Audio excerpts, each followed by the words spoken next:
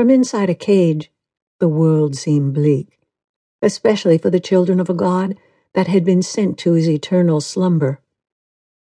Even if their father was one of the lesser gods, the twins were meant to rule them all. They had been chosen through an act of sacrifice. None of that mattered now.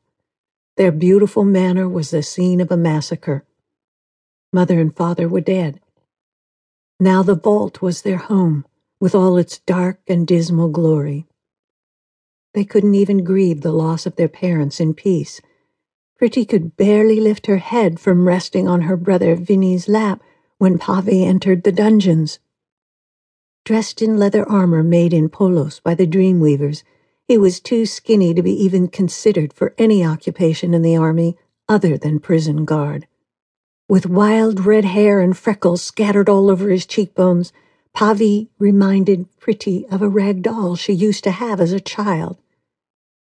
Vinny smoothed Pretty's hair. He leaned down to whisper in her ear, "It's time." Pavi pressed his smug face to the bars as he looked down at them. "Supper time." Pretty winced as he poured their soup on the already damp stone floor.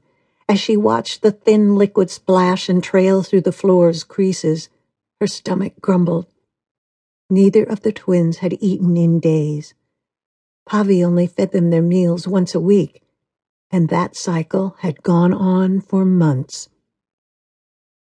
"Just leave us alone, Pavi," Pretty said, her bright gray eyes glaring at him.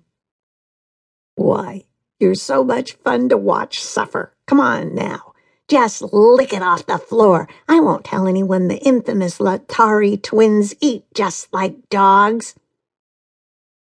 Pretty's face heated. If only she could get her hands on her swords. She imagined grabbing his lips with her fist and slicing them off with her sharpened blade. Closing her eyes, she imagined his cries of agony.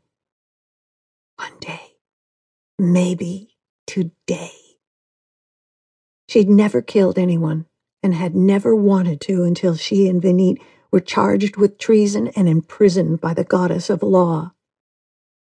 How could she convince anyone that they were frauds when everyone in attendance saw them get sacrificed and come back from the cliffs of Ranon alive?